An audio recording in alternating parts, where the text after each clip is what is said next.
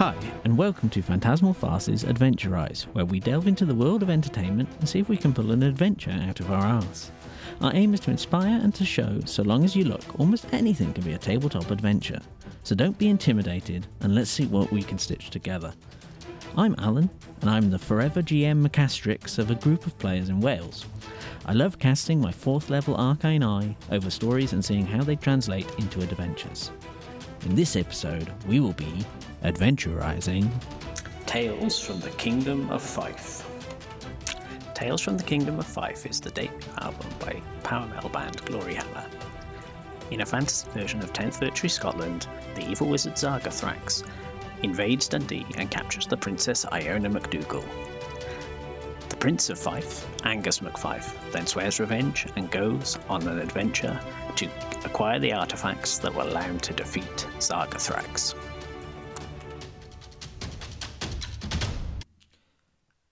Opinionize. Good evening, Rod. How are we today? I'm well, thank you. How are you? I'm good, and I'm doubly good because I didn't mess, as in, unbeknownst to anyone who listens, I did the introductions right on the first try. I didn't skip them and have to come back and start again. So I'm in really good spirits. Amusta, by the way, which I believe is hello in the Filipino. Ah, okay. Tagalog. Is that right? I think, well, I don't know if Filipino is its own language, but I think Tagalog is a language as well. Ah, okay, so it's a different language. Okay. But we're broadening our horizons.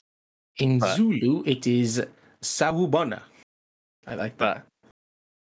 But I was going to say we're staying relatively local for this episode. Yes, on the island. Yeah, so Gloryhammer, Tales from the Kingdom of Fife. Opinions, basically. So my opinion is that it's fairly, in my opinion, textbook power metal with a humorous bent, but that's not to take away from it. I don't want to say, but it's basically it's kind of a power metal. You get if you like power metal, you will like Gloryhammer. If you don't like power metal, you will not like Gloryhammer. But if you do like it, it's very well executed. I'm more familiar with Chris Bow's other band, Ailstorm, and I normally get my power metal fix from Sonata Arctica or Sabaton. And this is kind of a reversal to the previous music ones, because rather than me suggesting it, this is you bringing it to the table. But all that said, I would definitely say that Unicorn Invasion of Dundee, that is a power metal masterpiece, and that's worthy for a spin round anyone's ear holes. That's the highlight of the album for me. I know it happens quite early on, but it's got a stupid premise that I like, and it keeps the energy, and it just goes 100 miles an hour from start to finish. It's great. Yeah, it's got like it's got the galloping horses from the I've forgotten their name now. With Eddie the Head. Iron Maiden. Yeah, the galloping horses from Iron Maiden, and it involves equine beasts, so why not? It's a good song. I'll give them that. Not my favorite, but it is a good one. I was late to the Gloryhammer party, although I brought this one to the table. They've been active going maybe 11 years since, the recording of this podcast today. But yeah, it was thrown at me from the YouTube algorithm. That's how our paths crossed about 2 years ago. My son was a wee bairn, and he loved pirates, so I put Ailstorm on. And then YouTube recommended Gloryhammer, because although they're different, they're on the same record label. So that's basically how things came to be. But yeah, my personal favourite is Angus MacFife. It delivers the punch of the album. It introduces you to the main character and the hero of the piece.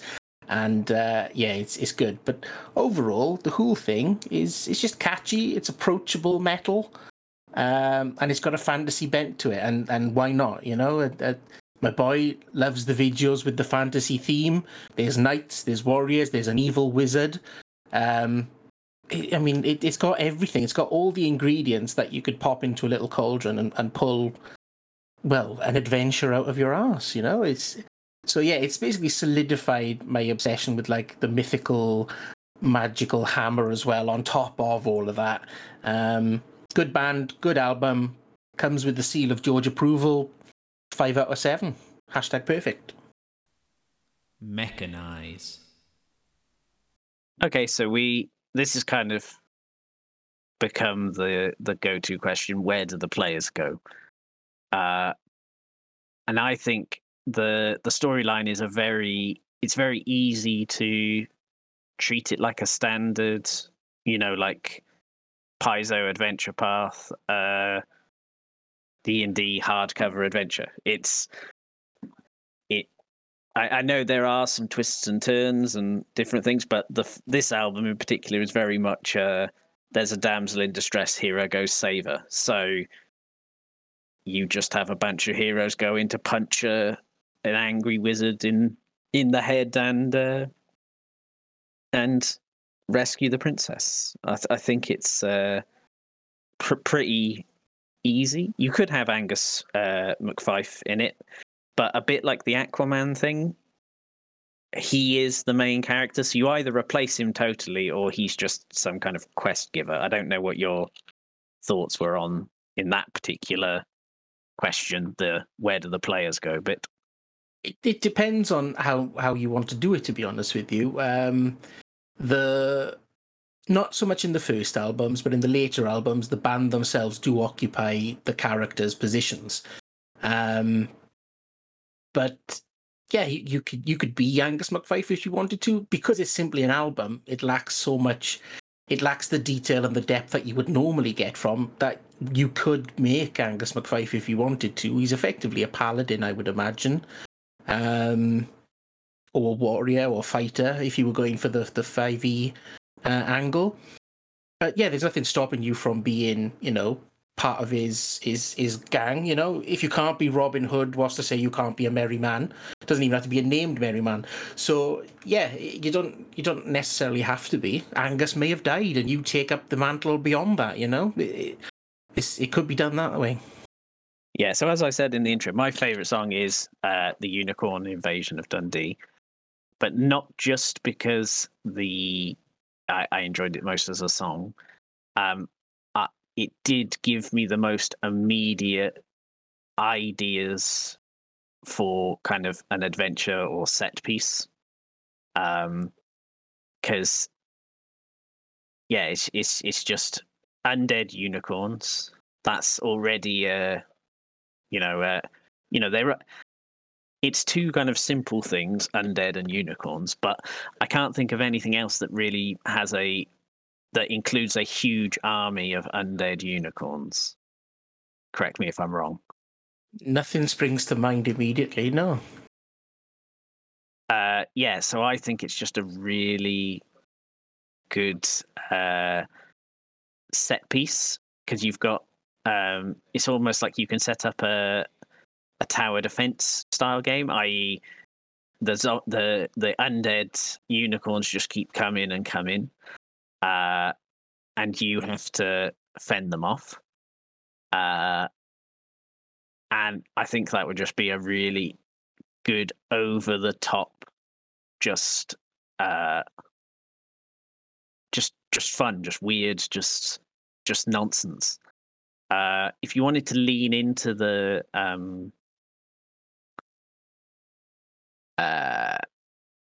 what's it called, the mythology. Yeah, so the fact that the unicorns are still unicorns, you could, put in rule, or there might be cultural reasons why you can't just murder them. They have to be dealt with specifically, because although they're evil, they're still unicorns and are still held to a certain level of reverence, even when dead. If you wanted to do that, so as in take advantage of the fact that unicorns are normally a force for. They're normally like the representation of ultimate good in a lot of settings, aren't they? Pegasuses and unicorns generally are for good guys. Nightmares and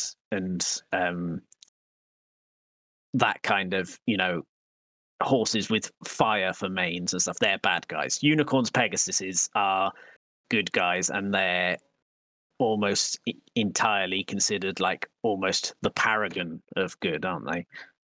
Yeah, I mean, it in Legend, the film with Tom Cruise, he was protecting or trying to save the last unicorn because it was good. I think there's even in not Stranger Things, the cartoon one with the Grunkle Stan. Gravity Falls. Gravity Falls, that has unicorns. They are assholes, but they are nevertheless good. So they've got egos in that one, just to make things a little bit more interesting. But they are nevertheless people who were sought out to help because they are good. I'd agree with you there, though. Unicorn Invasion of Dundee. It's where it's effectively the second song on the album. It's where the real momentum begins of the album. And it's a good introduction to the antagonist as well, and how evil he is. You've got the Worf effect, and you don't need the Worf effect because he doesn't have to beat anyone up to prove how strong he is. He's managed to turn what is effectively something really good into something ridiculously evil as well. So it just goes to show that his power is that strong that he's able to do that. And then he invaded what was known in, I believe this is set in something like 1092. So Dundee would have been a stronghold city to be held off against an army of undead unicorns. It's effectively, Patsy Kensit being killed in Lethal Weapon 2. It's like, you're dealing with a badass. It's like, oh, he coming. So I agree with you there. It would definitely be. Obviously, you need the call to arms where the princess becomes kidnapped in the first place. But yeah, that this really sort of sets the scene for who you're dealing with, in my opinion. Yeah, and I think it could be a really exciting city defense scenario, because obviously you've got to save Dundee, haven't you? Yeah, of course. So yeah, I admittedly I focused on that almost entirely in terms of, but when I heard the song, and I heard it after I already knew we were going to be doing this, that was the one where I was like, yes, if you take nothing away, you take Army of Undead Unicorns. That's the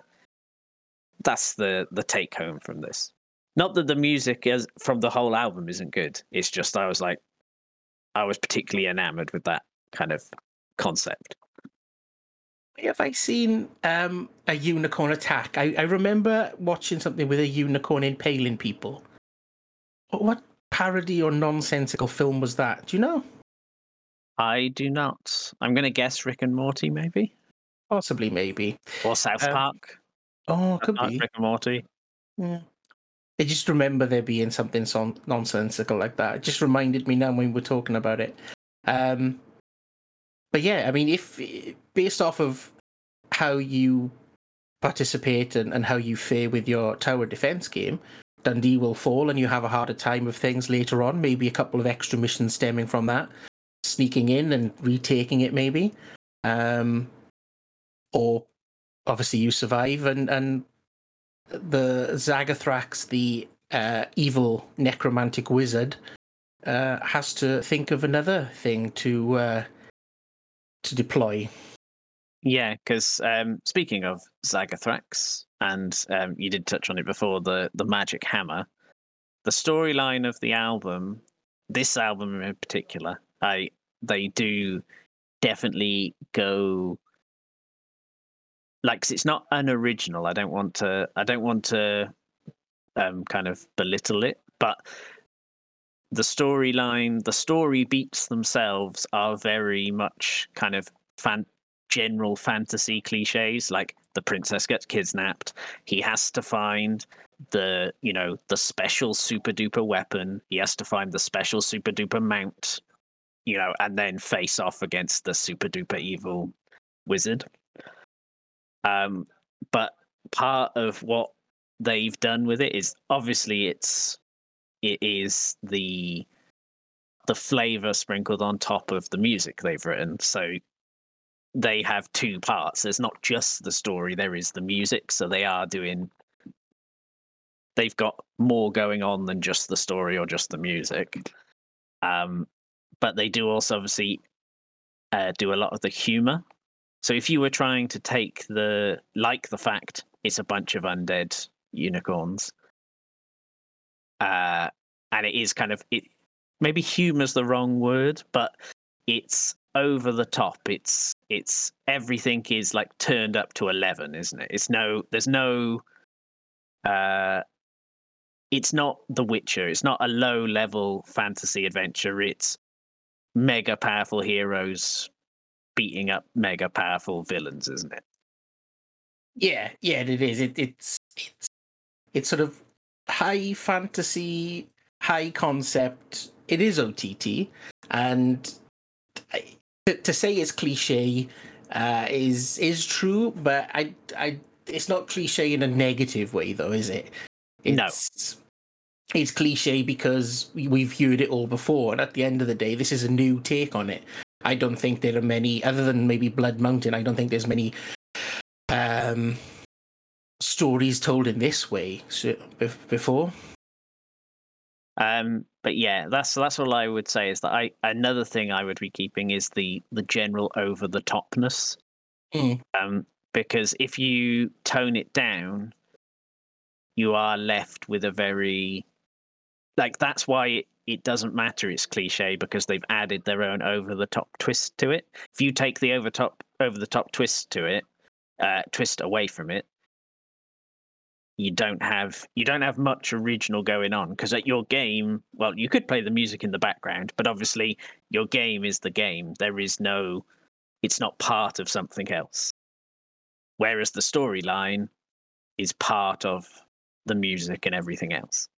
So I would want it to be over the top. Yeah, we've talked many times over the last 2 seasons about the feel of things, and make no bones about it. I mean, Chris Bowes has brought the over-the-top Ailstorm pirate aesthetic to this with an over-the-top Dungeons and Dragons aesthetic. Yeah, he's brought that to the fore, presuming that he's the main songwriter or whatever. But certainly the feel and all of it. I believe he's the only Scottish person in the band, so the Scotland setting certainly came from him. Yeah. But yeah, over the top, and that's the reason why I would have suggested this in the first place. Yes, it's metal music. Yes, it's pretty much it's an adventure that's written itself for you. You just have to interpret the words, a bit like Shakespeare. It's because it has that niche specific feel of nonsense. It fits well with our way of playing. In all honesty, oftentimes set pieces will devolve into a beautiful chaos. So I think that it would suit us well. But yeah, that's definitely what I do. Though saying that, I do think it's a little bit of a jumping off point for a bit of a tangent. Just the fact, like you say, it's got the Scottish setting, and several of I believe, with the exception of maybe one, all the locations are real places in Scotland, or at the very least were real places in Scotland. So you could even use it as you can add a little bit of Scotland history or flavour. Maybe that's what you should take from it if you wanted to. Because obviously D&D, and I think I'm leaning very much, like I say, into an over-the-top, high-power D&D kind of feel from this. D&D is generally kind of medieval Europe, but nowhere in particular. If you know what I mean, it doesn't. Mm-hmm. The Forgotten Realms isn't medieval England. It isn't medieval Germany. It isn't medieval France. It's kind of Thatch roofs, peasants working, toiling over the land for a barony. Yeah. yeah. It takes Taxes all and- it takes all the kind of general elements, but it doesn't really have a distinct flavor, does it? It's very medieval. Yeah. Don't look too much further at it. Yeah, if you close your eyes and didn't think that it was England, Monty Python's Quest for the Holy Grail is effectively what I see in my mind's eye when I play Dungeons and Dragons or Pathfinder. Yeah. And I'm sure that if you're in France, you probably imagine medieval France. And if you're Asterix. yeah, so you could, if you wanted to, really add some. I know it's not quite the same, but you know, a little bit of Celtic flavor, but with you could add some real. You could really go whole hog into the Scottish theme, make it very Scottish flavored. Whether you wanted to do that with just the option, because obviously you can always just do silly Ochai, the new accents, but you could research it and add some of actual Scottish myths and legends into it, because the UK, because obviously we are UK based, the UK has a lot of strange myths and legends that don't make it into mainstream fantasy. I would say. To a certain extent, yeah, not word for word, but Dungeons and Dragons has the national Welsh animal, the dragon, in the title. Yeah. Yes. Not that we invented or have a monopoly on them. But yeah, we have the Mabinogi, which is our own set of sort of ancient tales, and Scotland has their own, and they have Nessie, although Nessie didn't show up in the album, I note. But yeah, they have their own varying different things in the background there. They have their own. It's all the Celtic nations. That's how it was, wasn't it? Storytelling, the very same as any sort of indigenous species, really, is that storytelling and the bardic tales were how things were passed on down. There was no reading or writing in those days. It was all done in tales around the campfire. Yeah, like admittedly it's Irish, but Fintan the Wise, he could take the form of a salmon, and I don't think you're not going to find. Well, maybe you will these days, but I don't think you'd find a Hollywood multi-million-pound franchise that includes a man who can turn into a salmon. Turn into something like a tiger or an eagle, maybe. But if you show up saying that someone's can turn into a salmon, you're going to be asked to go rewrite it, aren't you? Yes. And UK, in particular, the Celtic folklore has a lot of things like that, where if you were to look at it with modern eyes, you'd go, maybe rewrite that.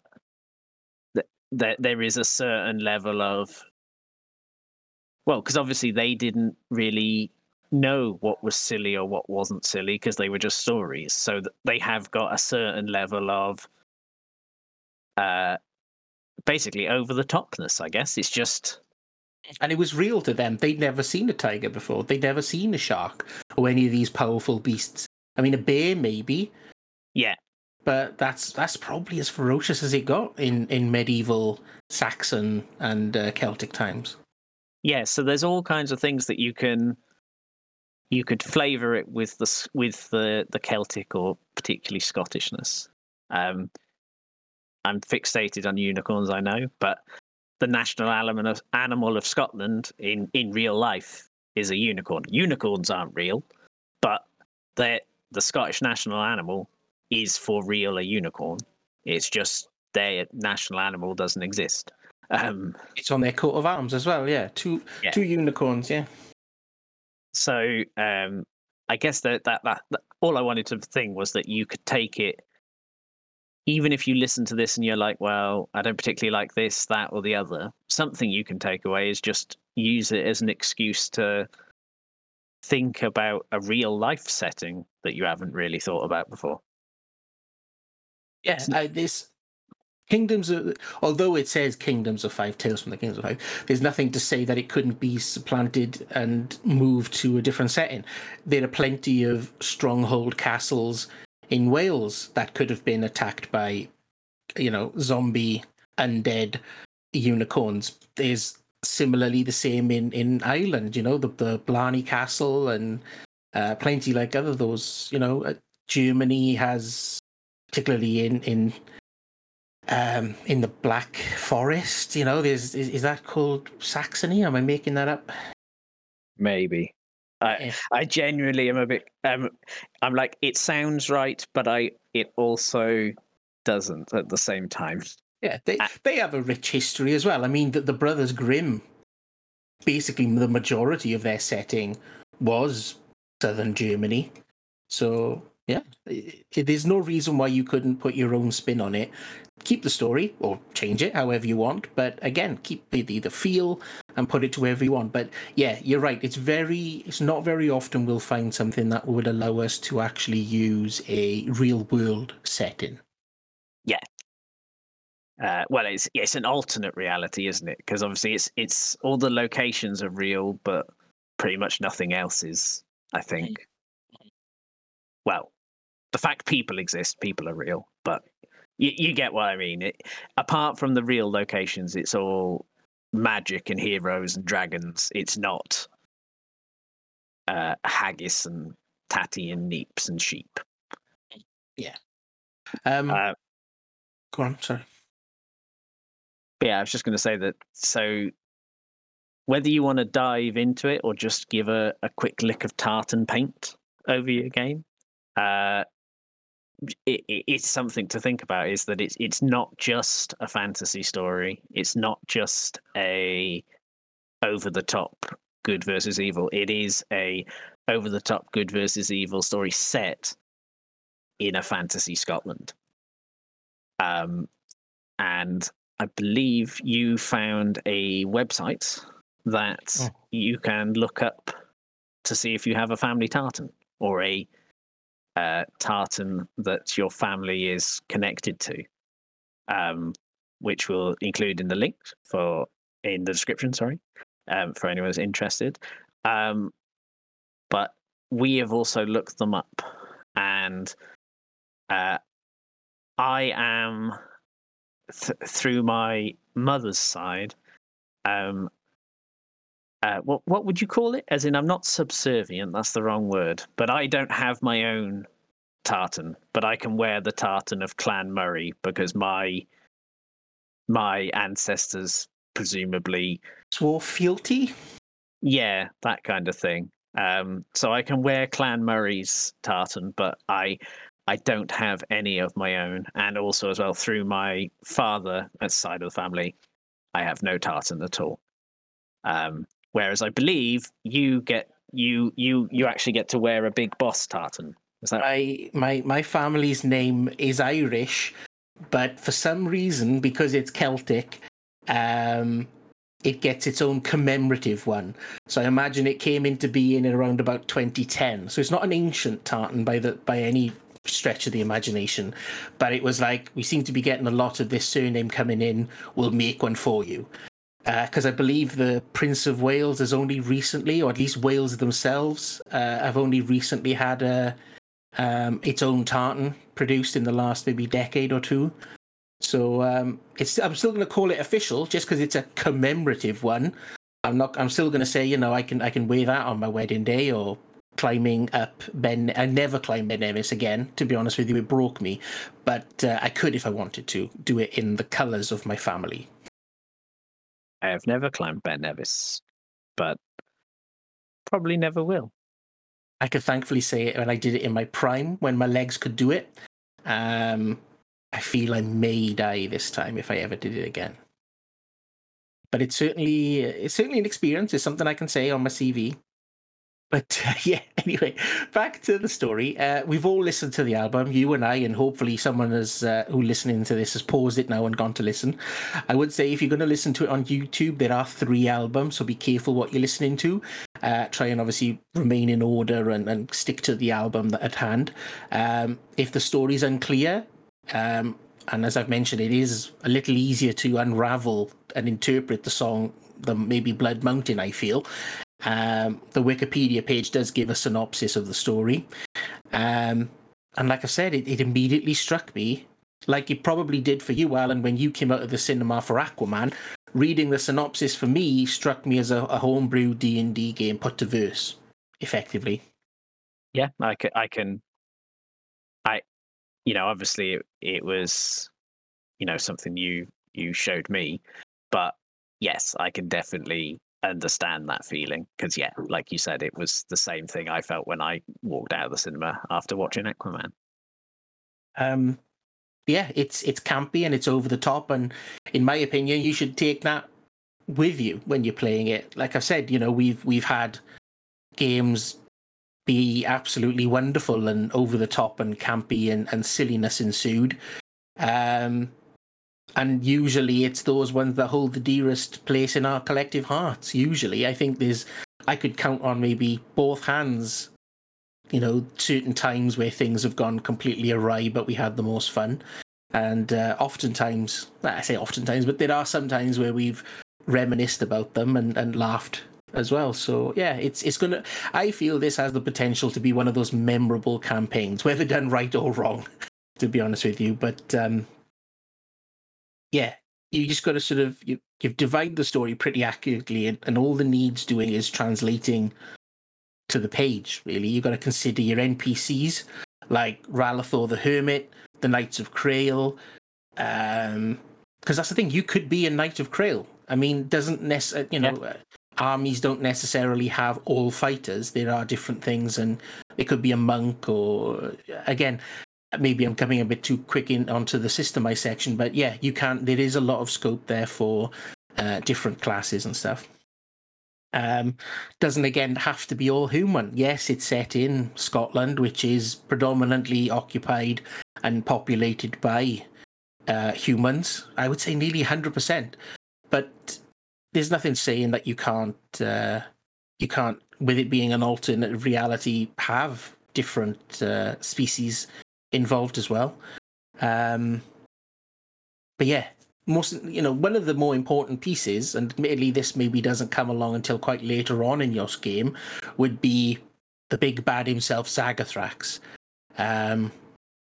You kind of get his personality from the album, so to be able to play him and dehem him effectively is all going to be down to his stats and sort of keeping him alive and dangerous to your players.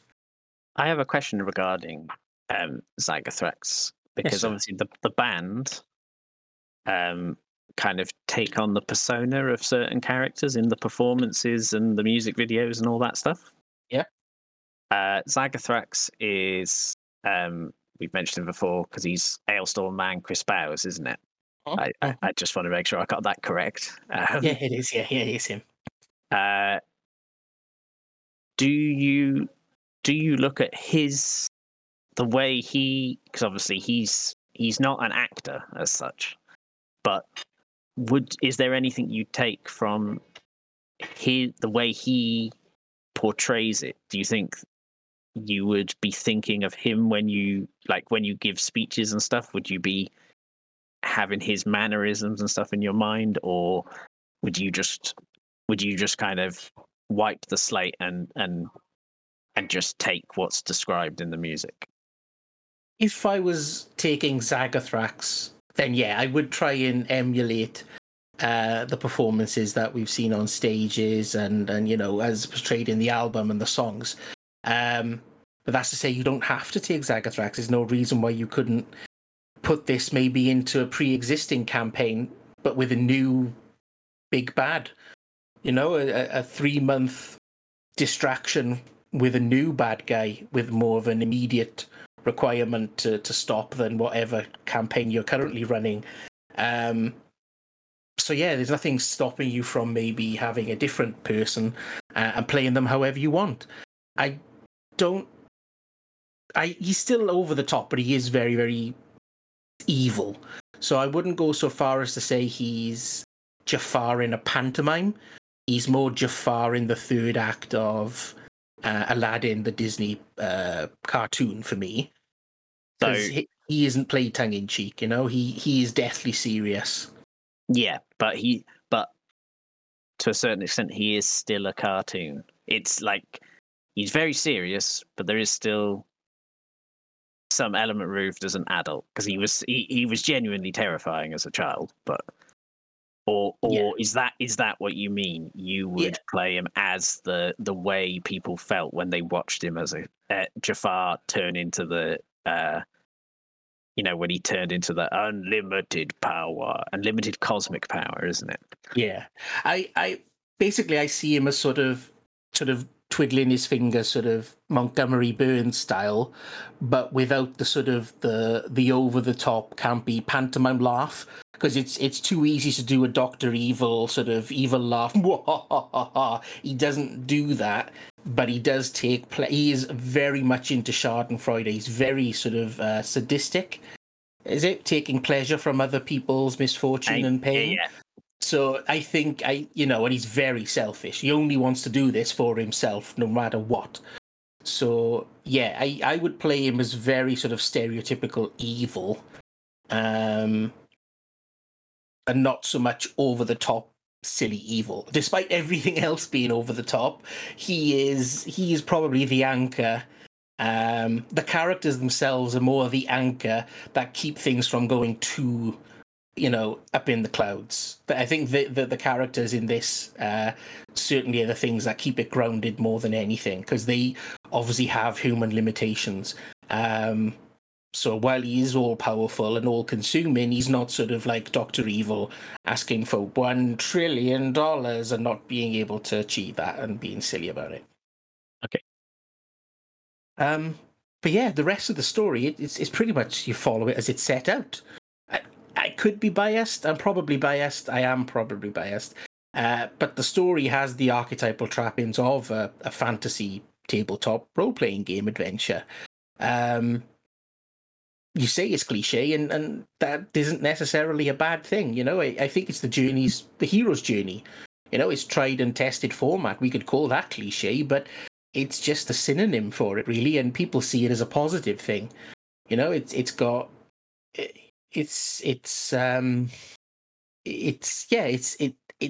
the call to arms, it's got the point of no return, it's got an ultimate showdown. You've got a reason to be there. They're saving the princess. It's got a dark, evil wizard, and like you say, there's a quest to gather different artifacts before a final showdown can occur.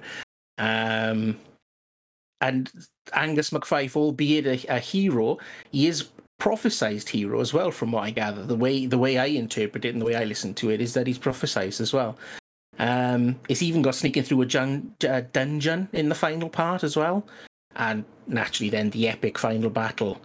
Going back to what you said, though, if you were going to play the songs in the background, you'd probably have to do it at like 100th the speed to drag them out, because it's only maybe 60 minutes, 65 minutes long. So if you can try and do this to each song, I'd applaud you for that. But yeah, they may have to be on a loop, which could get a little bit monotonous. So maybe play it for the flavor and then move on to the actual quest that bit is following. But then it could also hold some spoilers as well. So it depends on how you want to do it, really. But yeah, there's 3 albums. They're a continuation of the story, and spoiler alert, it comes with a part 2 and a 3 pre-made, and they're all just begging to be played, in my opinion. And would you say it's fair to say that if you thought this one was over the top compared to parts 2 and 3, you don't even know where the top begins? Yeah, we lose sight of the ground, how far up in the clouds we are on that one. They obviously, this is album number 1. They want to get a record deal. They want to, sell albums and make money. 2 and 3, they've got that money. It doesn't matter how bad they are. They still get their 2 million, to coin a phrase from Santa Claus. Yeah. So, they've gone for it, and it is a continuation of the story, and it's even more over the top. A last in line for me is someone dissolves into liquid dust, which to me is effectively a puddle of mud. It doesn't exist, but that's the sort of nonsense that you can expect. But it's all campy, tongue-in-cheek, happy, fun nonsense as well. It's not to say that that's nonsense in a bad way. Don't listen to it. Don't touch it with a 10-foot barge pole. It's all good fun, and like I say, it's a pre-made hardcover adventure. There's not much really that we could say other than pointing out collective sort of feelings, or sort of maybe a particular scene or how we would work things like we have today, because the adventure's written itself, and I wouldn't deviate from that adventure, to be honest, because it works in and of itself. So yeah, I would just try and pinpoint how I would go about it rather than what I would do to make it. Yeah, that makes sense. Systemize. Okay, so I had a kind of gut reaction in terms of system, and I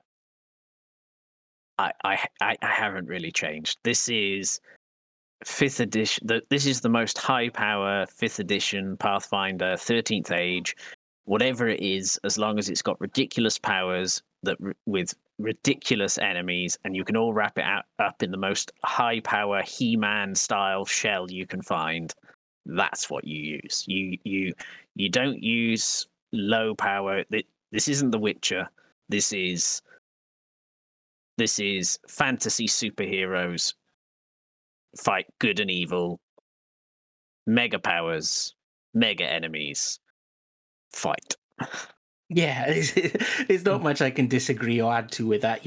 We go through the usual list. We say GURPS, we say Dread, this, that, and the other. Tales from the Kingdom of Fife just works as a Fife finder. It's bang on the nose there. Why try and change or reinvent the wheel? If you have a preferred different setting, or rather a different system, then why not? I don't think the Dungeon Crawl Classic would be a good fit for this, because it's not high powered enough. You can die quite easily in it. This is the mega high power, high fantasy what Five Finder was designed for. Go for it. Enjoy. Summarize. Okay, so we've got the last bit is, as we always say, would we actually play this? So I'll let you start. Yeah, I would definitely play it. I'd help to try and produce it, but what isn't there? What help could I possibly give? It seems from the conversation we've had, you already understand the feel and aesthetic that would need to be put forward to play the game. The story's already pre-made for you. So, I probably wouldn't run the module myself. I'd much prefer playing it. But yeah, it needs limited input from myself, but I'd certainly try and help to produce it rather than run it, but I'd certainly play it, yeah. What about yourself then? Yeah, I would definitely run it. Maybe not as a full adventure, perhaps, because it would be, like you said, it's a whole. It is a whole kind of. What am I trying to say? Words. How do words work? It is a hardcover adventure path kind of thing. So if you wanted to do it really properly, you'd be playing this for probably about at least 6 months.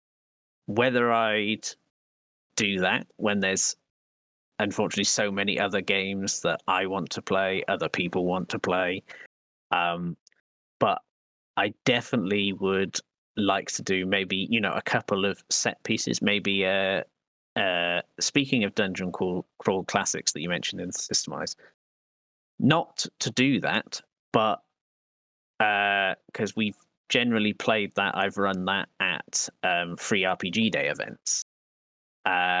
Doing a really silly, over-the-top superhero thing, using this as a basis to run at an event like that, I I quite like the thought of doing that.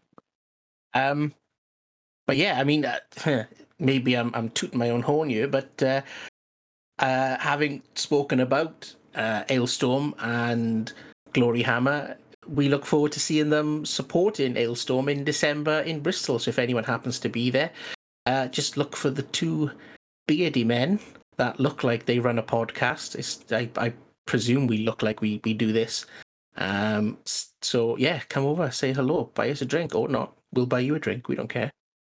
Yeah, that's. I am looking forward to it also. The usual needs to be said then, I suppose. Thank you very much for listening. Thank you very much for sticking by us. Season 2 is almost halfway through already. The links are all down below as per usual. Please visit and make any purchases through our affiliate links for Firestorm Games. There's international shipping.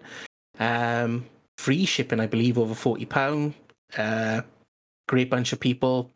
Just helps us a little bit. We get a small kickback from it. Costs you nothing extra.